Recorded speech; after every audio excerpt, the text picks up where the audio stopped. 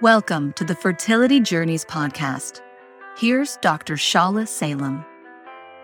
It's really not too often that you meet someone who is an Ayurvedic specialist and practitioner who also does fertility.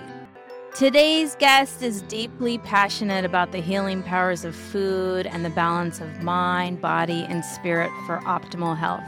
Welcome, Nimisha Gandhi. Thank you for being here today. There's those aspects of Ayurveda and fertility.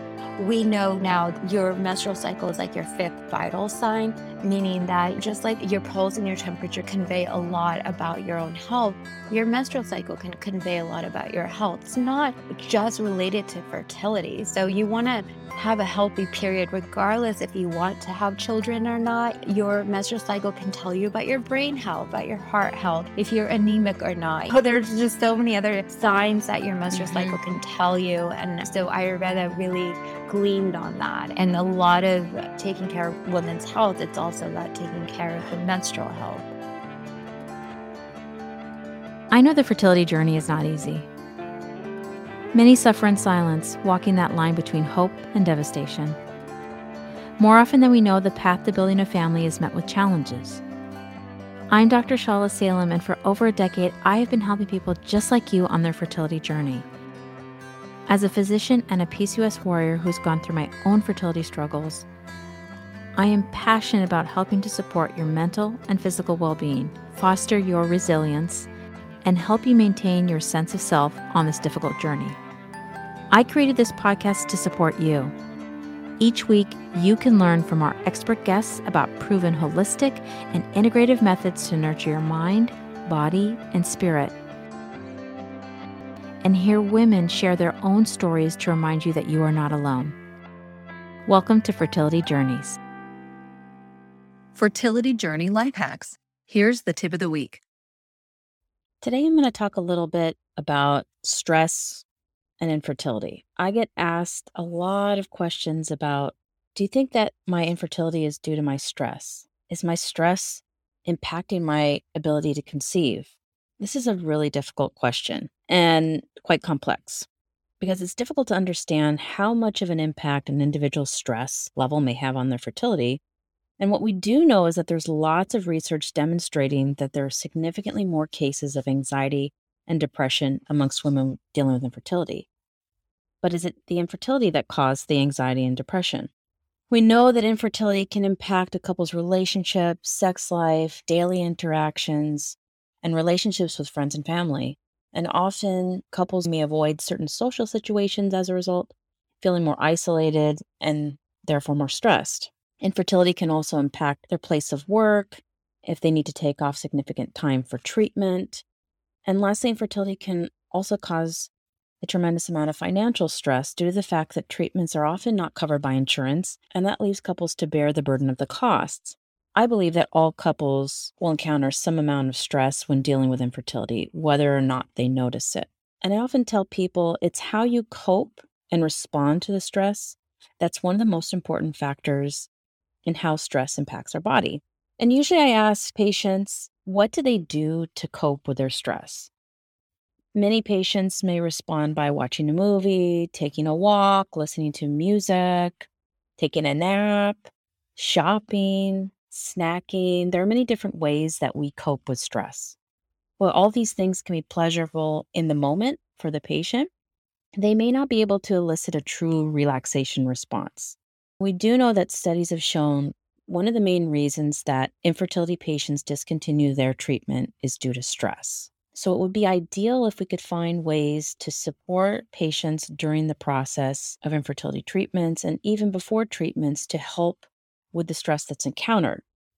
And I think using coping techniques that can help to reduce the anxiety and the overwhelm can really help during those difficult times.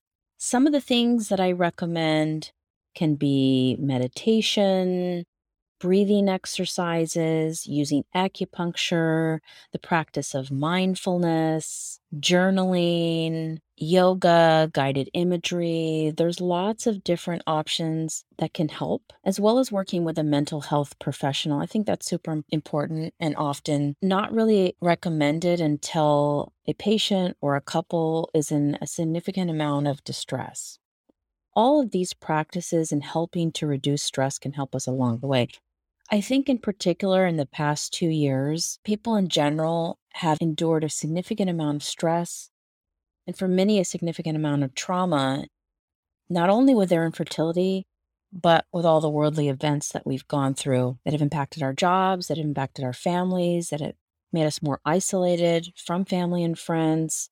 It's really important to acknowledge that we've all been through a very difficult 2 years, and it's important to give yourself grace. Sometimes me sitting here telling you to meditate or telling you to do yoga or use acupuncture just isn't something you want to do. And so I've realized over the past 2 years, while all these things sound wonderful, because this is a time that none of us have ever navigated before, sometimes you just need to do what you need to do to cope. But I'm going to go over a few of the things that you might be able to do to help you at home that are low to no cost, that can help support you during the stressful times. And again, all in all, I think self-love and patience and giving yourself grace is the most important thing. Try not to compare yourself to others. I think, unfortunately, social media has become a place that's made it so easy for us to compare ourselves to what's going on with other women or other couples, and that can just make it feel even more heavy. So I'm just going to review a few things today that you might find helpful. Now, meditation is kind of becoming more in vogue to talk about. It's something that you hear a lot about, but many people, when I speak about it, feel like that's not for me. I can't meditate. I'm somebody who constantly has thoughts running in my head. I'm constantly running a list in my head of all the things I need to do, all the places I need to go. It's just go, go, go all the time. And I think that has become the nature of our lives these days, especially with the phones and the computers. It's like we can be working where we are, no matter where we are, and there's no break. And so I think taking 5, 10, 20 minutes out of your day where there's no phone, there's no laptop, there's no iPad, and just sitting in a spot with silence. And I think sometimes that at first can feel really overwhelming. It seems like it should be something easy, but it's difficult. So many of us are used to when there's silence, whether it be, in our car, or when we're waiting in a line somewhere, or we're waiting for food, or we're sitting in a place eating alone. What do? We pull out our phones. Just taking some time to sit with yourself, listen to your thoughts, and breathing. And meditation really can focus on breath, a sound, or a mantra that you repeat to yourself. And mantras are words that help us center ourselves. So you may have a personal mantra for the day that you can repeat during the time that you're in meditation. And know that it's okay if your mind wanders during meditation. That's totally normal. There's no such thing as I have a blank mind when I'm meditating and I just sit there and I know what to do. Meditation is something that takes lots of practice and it's totally normal, just allowing your mind to drift away and then bringing your focus back to your breath. Again, meditation is something that becomes easier with practice, just as learning any new skill. You didn't just learn how to ride a bike the first time you got on a bike. It's something that takes practice with repetition. It becomes more natural and less difficult to do. Nowadays, there's many apps and videos and audio recordings that can help with meditation. I have a lot of that on my website. You can go to fertilityjourneys.org to look at that. Also, if you're interested in acupuncture, I do have an episode with Dr. Jessica Chen where I talk about acupuncture and how that can support fertility. I do think that's another way to help support stress during infertility. It's a way to kind of get away and relax. And mindfulness. Mindfulness is something that I think it's really, really beneficial because it can be done anywhere. You might find yourself dwelling on the past or thinking about the future, but often we're not in the present moment. Have you ever been there and you just thought, wow, where did the day go? It's not uncommon that we forget to pay attention to the little things during our day. And in fact, that's really how most of us live. And mindfulness is really just the paying attention on purpose to the present moment without any judgment. Unfortunately, going through fertility treatments can often overshadow the good things that may happen in your life, and even small things can bring you joy. Mindfulness can be practiced with even the smallest task like washing dishes, eating, or taking a shower. And I think the practice of mindfulness can be really helpful when on the fertility journey. And research has found that it helps women to reduce psychological distress during infertility treatments. I'm someone that really enjoys guided imagery. I think guided imagery is something that can be really helpful if you find meditation difficult, because this allows you to use a lot of your senses and to really engage and listen to the person that's guiding you. And you can find a lot of these on Apple Music. There's one specifically for fertility often. There might be one specifically for sleep. And usually you're selecting a location that feels relaxing or comforting. You might imagine yourself on the beach, and you're really using all your senses to enhance the imagery.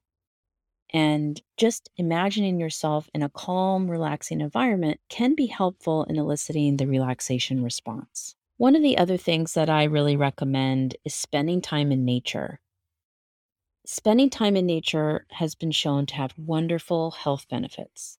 Some of the benefits that have been seen in research are decreased stress, enhancing our immune system, helping to reduce rates of depression, and just overall wellness. So many of us spend so much time indoors. In fact, research has shown we spend less than 7% of our day outdoors.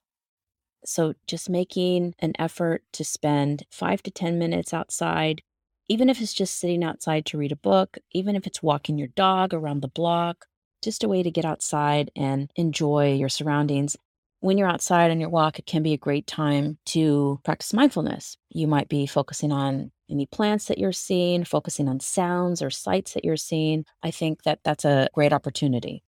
And last, as you may have heard on my show so many times, please, if you're on the fertility journey, you're encountering a great amount of stress. And especially during these past few years, it has become extremely heavy for everyone. And I really feel for those who are on fertility journey, because now they're enduring so many things, not only the stress of infertility, but the stress of what's going on in the world these days. And so I really recommend working with a mental health professional. I can't stress that enough. Whether you're just starting, whether you've been on the journey for a while, I think it's so important to work with someone who can support you or you and your partner along the way. Even when it feels like you can do it alone, I think it's really helpful to work with someone who can support you. Thanks for joining me today. I hope you enjoyed today's interview. Today's guest is deeply passionate about the healing powers of food and the balance of mind, body, and spirit for optimal health. Welcome, Nimisha Gandhi. Thank you for being here today. Hi, Shala. Thank you for having me. I'm really excited to speak with you. Yeah, I love connecting with practitioners in all areas of health that are passionate about the integrative approach, because I think, especially when it comes to fertility, it's important to have a team of practitioners that can help, not just your physician. Maybe you have an acupuncturist or a nutritionist. So I really like connecting with others that can help me to give other resources to patients. And we met on Clubhouse after being in many of your rooms. You have one of the most popular women's health club on Clubhouse. So I encourage anybody who's on Clubhouse to check out the Moon Cycle Club. It's amazing. She does so many great rooms, so many great guests. I would really recommend checking that out. So that's really how I met Nimisha.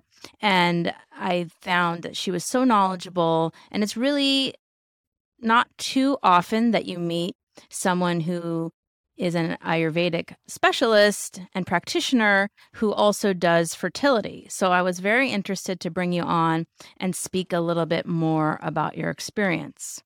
Yeah. Can you tell us a little bit about yourself and what inspired your interest in the area of Ayurveda and functional medicine?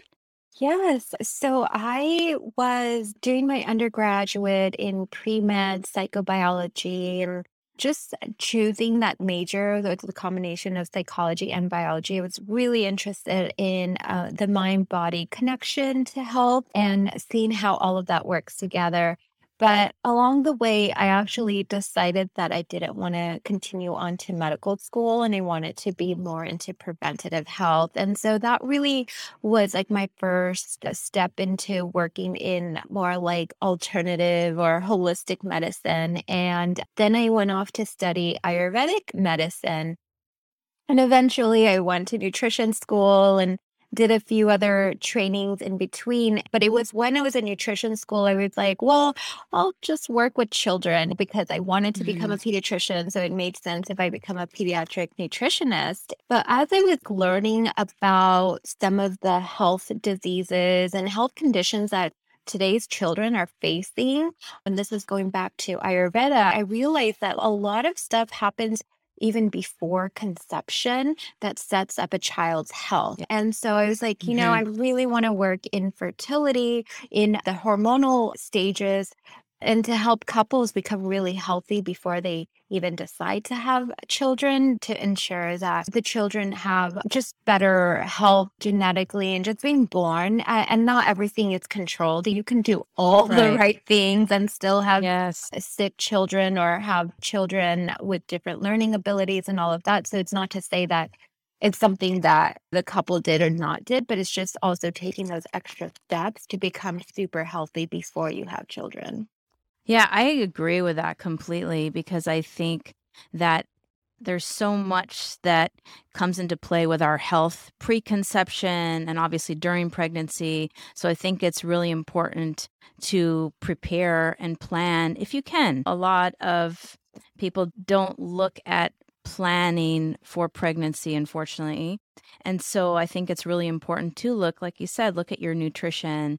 And again, not to say that those things are going to prevent any illnesses or diseases in children, but I think it's something that can help us to try to optimize health. And then I just want to repeat with the Ayurveda. Ayurveda really puts a huge emphasis on the menstrual cycle. So that was just another piece of it that helped me really hone in and say, I want to work in fertility. What's interesting is actually I am a psychobiology major from UCLA, so maybe that's why we connected. Now, some of our listeners may not know much about Ayurveda. Some might, but there's a lot of people who have not heard of Ayurveda. Can you give us a little bit of background about it? Yeah, so Ayurveda is a medical system that's over 5,000 years old and it originates from India. And Ayurveda translates into the science of life. And it is a whole mind, body, medicine, medical system. They believe in bio-individuality. So each person is unique, has a unique blueprint, and thus lifestyle and medications and all of that should be really individualized for the person. And Ayurveda believes in different personality types and how even personality and characteristics affect your health and your outlook in life. And so that's so wonderful about Ayurveda because it really is not a one size fits all. And Ayurveda also really puts a great emphasis on nutrition, on that lifestyle and sleep. But then it also has all of the medical branches as you would expect, like ENT, pediatrician, gynecology, all of that as well. So it is very extensive. Something that's been around for 5,000 years, there has to be a lot of wisdom. I know that we've lost a lot of the connections with traditional medicine, especially when it comes to conventional medicine. We don't even really look at the mind-body connection and things like that. So I think it's really good to draw from other things like Ayurveda. Can you talk about the personalization a little bit more and how you go about doing that when you meet with a patient? There are three major types of categories when you're thinking about a person. They're called constitutions or doshas. And so you have a vata dosha, a pitta dosha, and a kapha. So just like in traditional Chinese medicine, Ayurveda bases everything on elements. And so the 5 elements are ether, air, fire, water, and earth. And everything in the universe is made out of some a combination of these elements. And so people are seen also as a combination of these elements. So the Vata is ether and air, Pitta is fire and water, and Kapha is earth and water, or water and earth. And so everyone has a little combination of this, and it kind of is like almost like your genetic type. Mhm. And so for me, I'm very high in the Vata and Pitta and very little Kapha. So I don't have a lot of earth and water elements in me. So what does that tell me about my own personality? Or is that one, I'm more of a anxious type because I have a lot of air in me. I have a lot of ether Oh, in me. So that helps me. That's like I'm ungrounded a lot. I easily become okay. ungrounded. To keep me healthy and balanced, I need to come down to earth a little bit more, get in touch with Okay. the earth element. And how do I do that? It could be meditation and staying closer to the ground, spending more time in nature, or foods like more root vegetables and soups and stews are better for my body type Mhm. instead of like salads, which are very dry and airy. And Right. so it's about balancing out. It's not like what you're lacking, but what you have more of and less of, and how can you keep those in balance? Because like increases like. So, like when a person is angry, their fire is up. If you increase their fire by getting angry at that Mhm. angry person, there's just going to be an explosion. But when you meet that anger with a little bit more earth or a little bit more air, the opposite energy, that other fire energy will start to calm down, dousing a little bit with Mhm. water. And so that is how Ayurveda sees everything in the system. I'm super simplifying it also. When Ayurvedic doctors or practitioners see a patient or new client, they're trying to figure out their personality, but from birth, because what you're born Oh. with, your genetics, they don't really change over time. You just grow into them more. And imbalances, health issues can push out your dosha, the one that you're born with, to make it seem like you're something else. But an Oh. Ayurvedic doctor or practitioner would be able to really determine what you were from birth by taking your pulse, checking out your tongue, and then asking very pointed questions about what did you look like when you were a child and things like that. You can do a questionnaire and find Mhm. out, like, just by like hair type, dry, brittle hair versus lush, curly hair, Okay. acne, things about your skin, again, personality. Even the way your bowel movements are can tell you a lot about your doshas as well. Can you have a combination of different doshas? Yes, it's really rare to find like 100% Vata dosha. Everyone's a combination of the three. They're very rare types that are like an equal balance of all three. And those people are really healthy and hard to really unbalance them because they're equal parts of each. But usually you have one or two dominant doshas and then like a lesser dosha. Does it change? You were talking about being very balanced. If someone is unhealthy, they can kind of go towards one of the doshas more in their combination? Yes.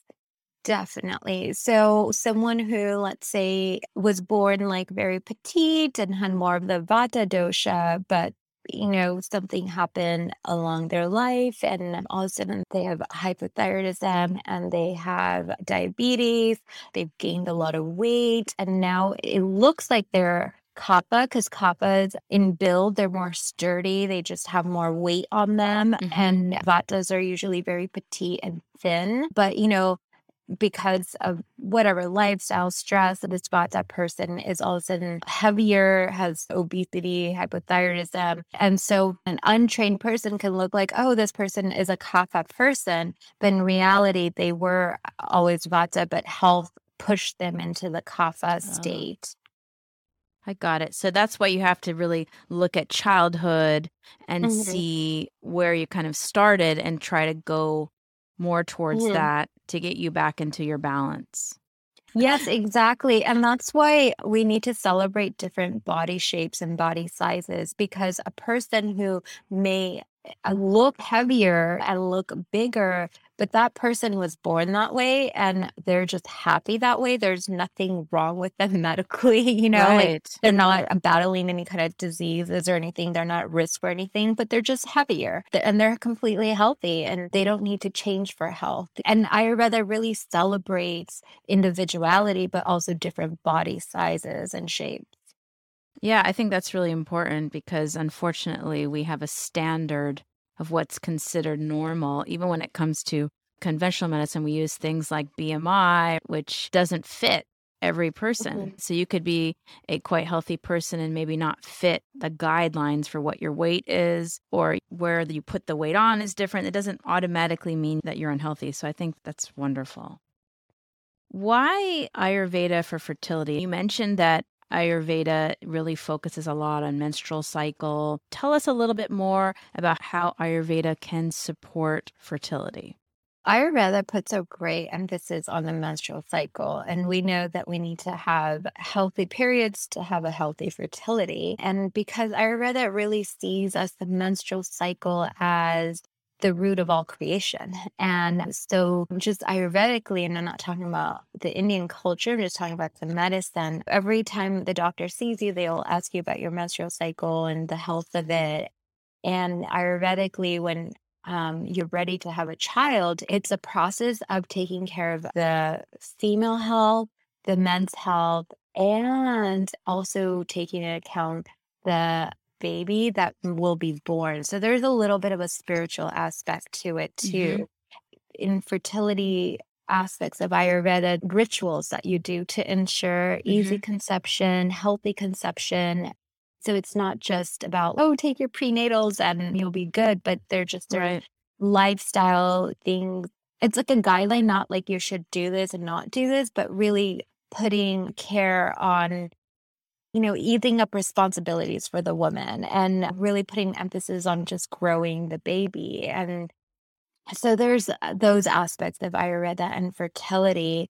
We know now your menstrual cycle is like your fifth vital sign, meaning that just like when the doctor Hmm. takes your pulse and your temperature, and your pulse and your temperature convey a lot about your own health, your menstrual cycle can convey a lot about your health. It's not just related to fertility. So you want to have a healthy period, regardless if you want to have children or not, because your menstrual cycle can tell you about your brain health. It can tell you about your heart health. It can tell you if you're anemic or not.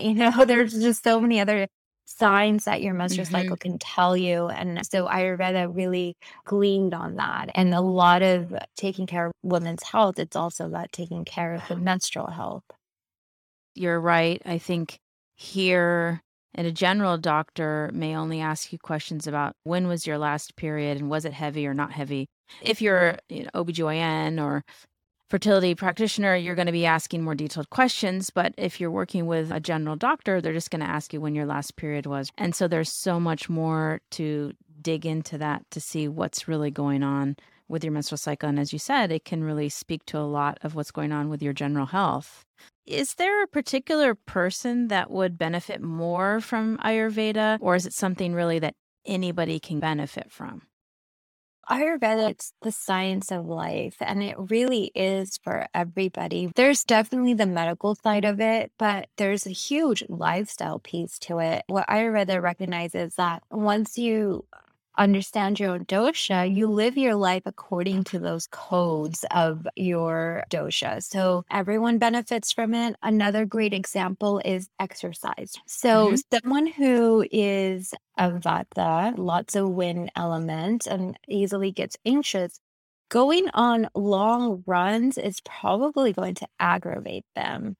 And doing sprints and things, that's not a good exercise for them because it's just going to imbalance them. Better exercise is more Yeah. grounding things. So like strength training, things on the mat because it's closer to the ground and it's more stabilizing for the muscles. So even understanding those things can help you really flow with your body and create Hmm. alignment in your whole life.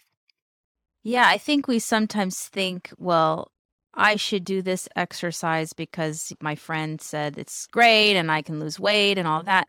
But there are some types of exercise that may not be good for you, as you said. Some people may not be built to be runners or may not be built to be doing CrossFit or whatever the case may be. So you really have to get in touch with what works for you. It's really interesting to hear that. Thank you.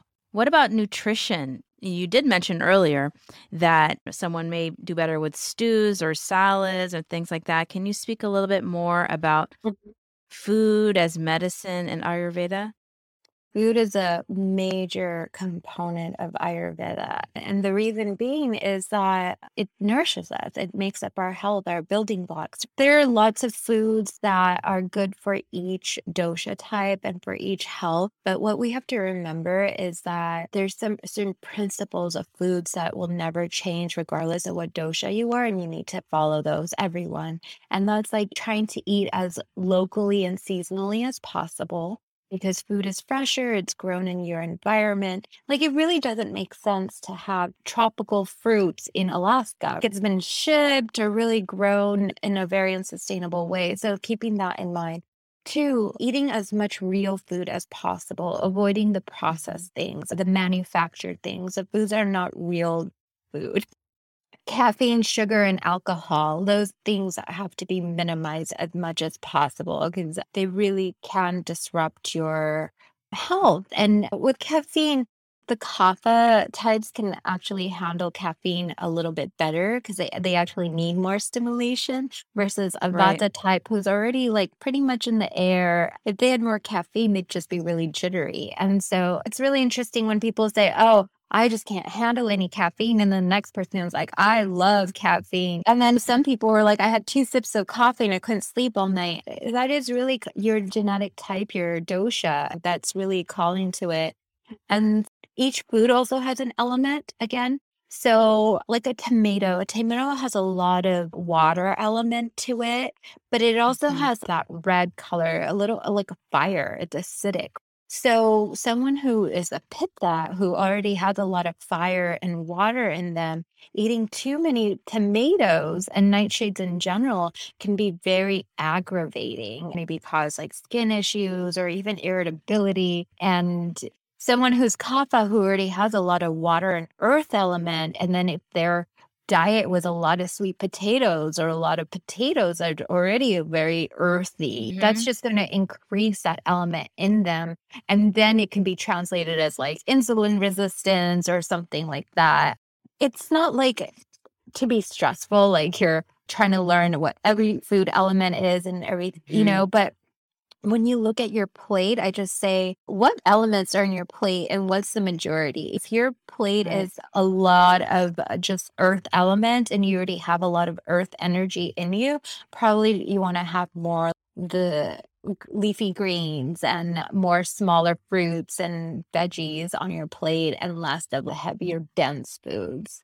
And then if you happen to be a vata and your plate is like all like leafy greens and salads, maybe adding more like even meats and heavier elements onto the plate to help you balance out a little bit. And your digestion will improve too. Wow, I mean, that makes a lot of sense, honestly. I really hadn't thought about it too much when it comes to eating sweet potatoes or potatoes is more earthy. Tomatoes was really surprising to me that that's considered like fire, but it makes sense. So that's very interesting. And that's something you work on with your clients and your patients. You look at their diet and also how that looks at their gut health. I imagine that is a huge component of what you work on too.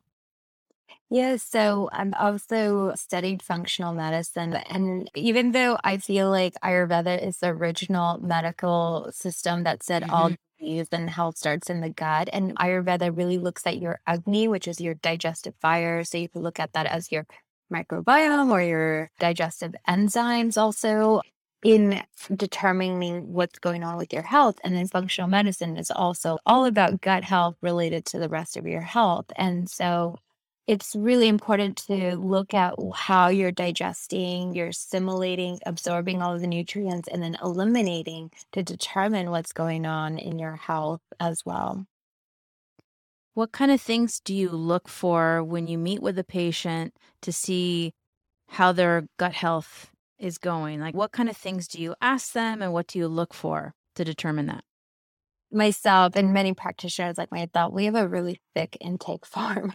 Yeah, I And I'm imagine. asking, yeah, and I'm asking all sorts of questions that seem unrelated, like what was your childhood like? Were you happy? Were you, anxious? Things like that.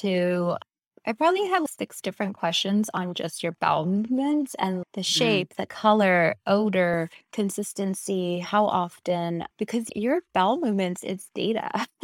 It's gold yep. mine. It tells you so much about your health, and everyone has an established pattern almost about their bowels. And there is a range of healthy for your bowel movements. That helps me determine a lot, but also what your metabolism is like, what your hunger is like, what foods are you typically craving, because all those are indications as well. And then when I see a client, I do help create a meal plan very specific to their nutritional requirements, but also their health goals and what their dosha is. Again, I don't want to make it so hard for people to eat. And I want them to be Right. able to go to the farmer's market and say, oh, they saw this rutabaga and they just had to bring it home. They're not thinking about their dosha. Like, oh, I don't want people Right. to be turned off from trying new foods. But, you can also play with spices and cooking methods that can make it easier to digest too. Like you said, nutrition is such an important part. I think so often we want to try to do supplements or things like that. What are your thoughts on use of things like probiotics or supplements to Mhm. help? Supplements are just that they're supplementing your diet. So you can't out supplement a wrong diet or a bad diet, a poor diet. But supplements, I also believe, are very much needed in today's modern world where our soil, our food is just not as fresh and it's not as nutrient dense as it used to be. So our body still requires all the things to survive and thrive. A few that I do recommend for everyone almost is vitamin D. Get your levels checked, but Mhm. vitamin D3 coupled with K2, I think that's really important. For a lot of people with like menstrual health issues, I find that magnesium biglycinate is just a really great Mhm. supplement, especially with period pain and cramps and stagnation. And then there's some Ayurvedic herbs, popular ones right now, like they're in every product. It's like ashwagandha, and I don't Mhm. recommend ashwagandha for everyone. As an Ayurvedic practitioner, it's not a one size fits Right. all. It's the method you take it, how long you take it. You shouldn't be baking with all of these things. Oftentimes, people put it in smoothies, and all of those it's Mhm. not the intended use for it. So, work with somebody, but there are really great herbs for menstrual health, fertility health, and very specific to what you need. And it can be a really great addition. Also, it's not all or nothing. In our modern day world, we need as much support as we can. Herbs and spices could be a good way to start. Like you said, you really should work with a practitioner if you are going to be using supplements because you need to know if that's something that is good for you to use. I mean, I can agree with you that most people really need vitamin D because we spend so much time indoors. And magnesium is another great one. But when it comes to things like you said, like ashwagandha or other type of herbs, I really would encourage people to work with a practitioner more one-on-one to see if that's something for you. Because nowadays we see it in all these drinks and smoothies, it's like in everything. And so people just think, oh, that's kind of the trend. I should just take it. And it may not be something that's going to be supportive for you. So I think it's really good to work with an Ayurveda practitioner or at least an integrated practitioner who can see if that's something that's good for your type. I Yeah. just really want to emphasize this one piece. So, because we're talking a lot about fertility, so PCOS and people take ashwagandha, and actually, you could be doing more damage, because ashwagandha helps boost testosterone. And so, if you already have high Mm. testosterone, or that's not something you need, taking ashwagandha would be the wrong medicine for you, the wrong supplement, and it can actually cause more damage. So you have to really understand what you're working with or work with someone who really understands what you're using. Yes. Yeah, I mean, that's a perfect example because I know sometimes I will see patients who are taking a laundry list of supplements and they have just, seen online or have friends who've told them that this is great or this helps me. And so that's why I think it's really important to work with someone, as you said, one-on-one to make sure if that's something that's good for you. Because yes, your friend may not have PCOS and using ashwagandha may be something that's good for them, and you may not even know if you have PCOS. So definitely it's important to work with a practitioner one-on-one as much as possible. If someone thinks that perhaps they have issues with their gut health, where can they start? As we were talking about, it's best to work one-on-one with a practitioner. We understand that it's not accessible for everybody, but where would you say that they could start that would be safe at home for them to start doing things? If you're already noticing disturbance or you just know that your gut health is not optimal, start keeping a food diary or a food journal and note these things like the time you ate, how you were feeling before you ate, and how you felt after you ate, moods, bowel, physical symptoms as well. And do that for about a week and start noticing patterns. Also notice, are you eating on the same time every day or is your eating pattern erratic? Oftentimes it's, we can get really like, oh my God, I could have this or I could have that. But sometimes we need to take care of the simple things first before going deeper into it. So one thing everyone can do is start regulating their circadian rhythm. Start eating at relatively the same time every single day. So always have your breakfast at 8 a.m. or whatever that optimal time is for you. Then always have your lunch at noon and always have your dinner at 6 p.m. and then your snacks at the same time.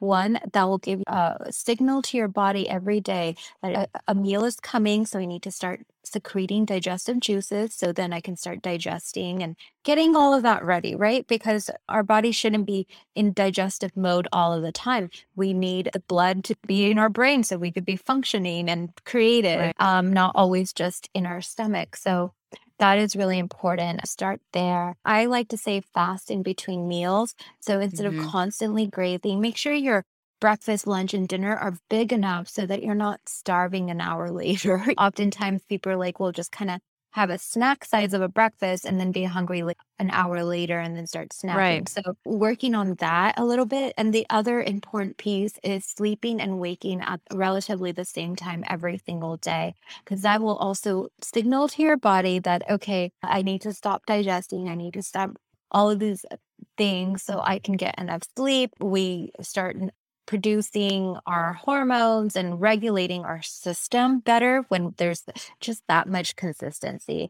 And I say that we can't predict life. We can't predict natural disasters and the stress that's oncoming, but we can control when and how we eat and sleep. And so that is a really great way to actually insulate our body from the impacts of stress. Just a couple of other things. Try to cook as much as possible at home. It's easy to do takeout. It's easy to heat up frozen food. But when you start cooking more and more, you have more control over the ingredients, how much sugar and processed stuff that goes into it. And oftentimes when you cook at home, simpler is better. And then your digestion will appreciate that as well. Yeah, I agree. I think that cooking at home is kind of the first step, and that will make it a little easier for things to just be a little healthier. Unfortunately, a lot of times you'll go to a restaurant and the things that you would not imagine have a sugar in it. Your dinner may have sugar in it. Certain breads have more sugar in it. So I think it's important to try to eat as much at home as possible. And you mentioned the time restricted eating in a way. I think that is super important because we tend to just kind of snack all day. For a long time, the idea was that we should be eating mini meals all day. And I know that idea is kind of falling by the wayside, but trying to eat more, like you said, larger meals and not doing snacks, I think that those are all things that really can be beneficial because our body's not designed to be digesting all the time. And we often eat really late and then we sleep, and different organs have different circadian rhythms just as we do, so we have to pay attention to that. Where could someone find an Ayurvedic practitioner? And you could give us your information about how to work with you, but where else can we find a practitioner? Now there are more and more practitioners. When you're looking for a practitioner, I would just make sure that they did go to a really great accredited school and didn't just do some random program online or something. And to become an Ayurvedic doctor, it takes 10 years to become an Ayurvedic doctor in India. So it's very extensive training. There are no medical schools in America to become an Ayurvedic doctor, but there are a lot of schools now to become an Ayurvedic practitioner. So you could go to the National Ayurvedic Medical Association's website and you'll have a list of practitioners there. You can also, if you go on Yelp, you can put on Ayurvedic practitioners. The only thing is that make sure that they just have the right schooling. They went to an accredited school and they actually have the certification to be an Ayurvedic practitioner. But it's becoming more and more popular. I know in California, there are a lot of Ayurvedic practitioners. I'm not so sure about the rest of the United States, but going to that website would be a great first source. And then lots of Ayurvedic practitioners are also virtual. So I am a virtual practitioner, so I can see people from all over and I'm not limited by just my regions. Where can listeners find you if they would like to work with you one-on-one? You can go to my website, mooncyclenutrition.com, which has a lot more information about my offerings and how to book a call with me. I always do an initial 15-minute call just to make sure we're a good fit. And so that would be a good place. And then my Instagram is also full of resources as well. And I'm always highlighting other Ayurvedic practitioners on my Instagram as well, too. And what's your Instagram? It's at Mooncycle Nutrition. Okay, and you are also on Clubhouse. Tell us a little bit about Clubhouse. Yeah, so Clubhouse, it's this new audio app, social app, and I've grown my club to be one of the largest women's health clubs on that platform. And every Friday, we have a room called Ask the Experts, and we discuss a wide range of health topics, and it's multidisciplinary. So I have OBGYNs to holistic fertility specialists to acupuncturists, nutritionists, all of that in there. And then we have other great rooms on a range of women's health topics, even reproductive and social justice issues. And so do tune in there because it's just such a wonderful resource, but it's the community where we can actually talk about these things. I would definitely check out the Moon Cycle Club on Clubhouse. It's great. So much information. You can listen while you're doing things around the house. You have clubs all different times during the week, so you can learn a lot there. Now, one of the questions I ask all of my guests is, what brings you joy? I think that so often we miss the little things that go on in our lives, the little moments of joy. And so I think it's really important to cultivate joy every day and try to make room for it. So how do you cultivate joy in your own life? Yes, things can be really stressful. And so I always try to keep little reminders around. And my background, flowers. Flowers bring me so much joy. So I always try to keep fresh flowers around, in my home or in my workspace. What's your favorite flower? Out of curiosity. Yeah, peonies. I just adore peonies. Thank you so much for being here today with me and sharing all of your knowledge with my listeners. I really appreciate it. Thank you so much, Shala, for having me. I really enjoyed our conversation today. Thank you. And be sure to check out Nimisha. We're going to put all of her information in the show notes if you want to learn more about working with her one-on-one or any of the places you can find her on social media. The Fertility Journeys Podcast. Thank you for listening today. Episodes of Fertility Journeys drop every week. Follow wherever you listen to podcasts. Learn more at fertilityjourneys.org. Next time on the Fertility Journeys Podcast. Today's guest is speaking with me from Australia. Jennifer Robertson is a fertility coach and writer of the book, The Injustice of Infertility. We tried pretty much absolutely everything you can think of. It was this huge process. We went back to our fertility specialist and they said the only way that you're really going to be able to have a baby of your own is via a surrogate. To in Australia where I am. We had to find someone who would do this out of the goodness of their own heart. And my sister-in-law put up her hand and said, look, if you can't have a baby, I'll have one for you. That moment of them telling us that this was our only option, it was relief, but it was also grief at the same time, because you don't imagine this is the path that you're going to go down. Yeah. You know, I imagined that my husband and I on our honeymoon would get pregnant and have a baby made from love, and we'd get to where we wanted to go. This podcast is for informational and educational purposes only. Please consult with your own physician, as information shared on this podcast is not a substitute for medical advice.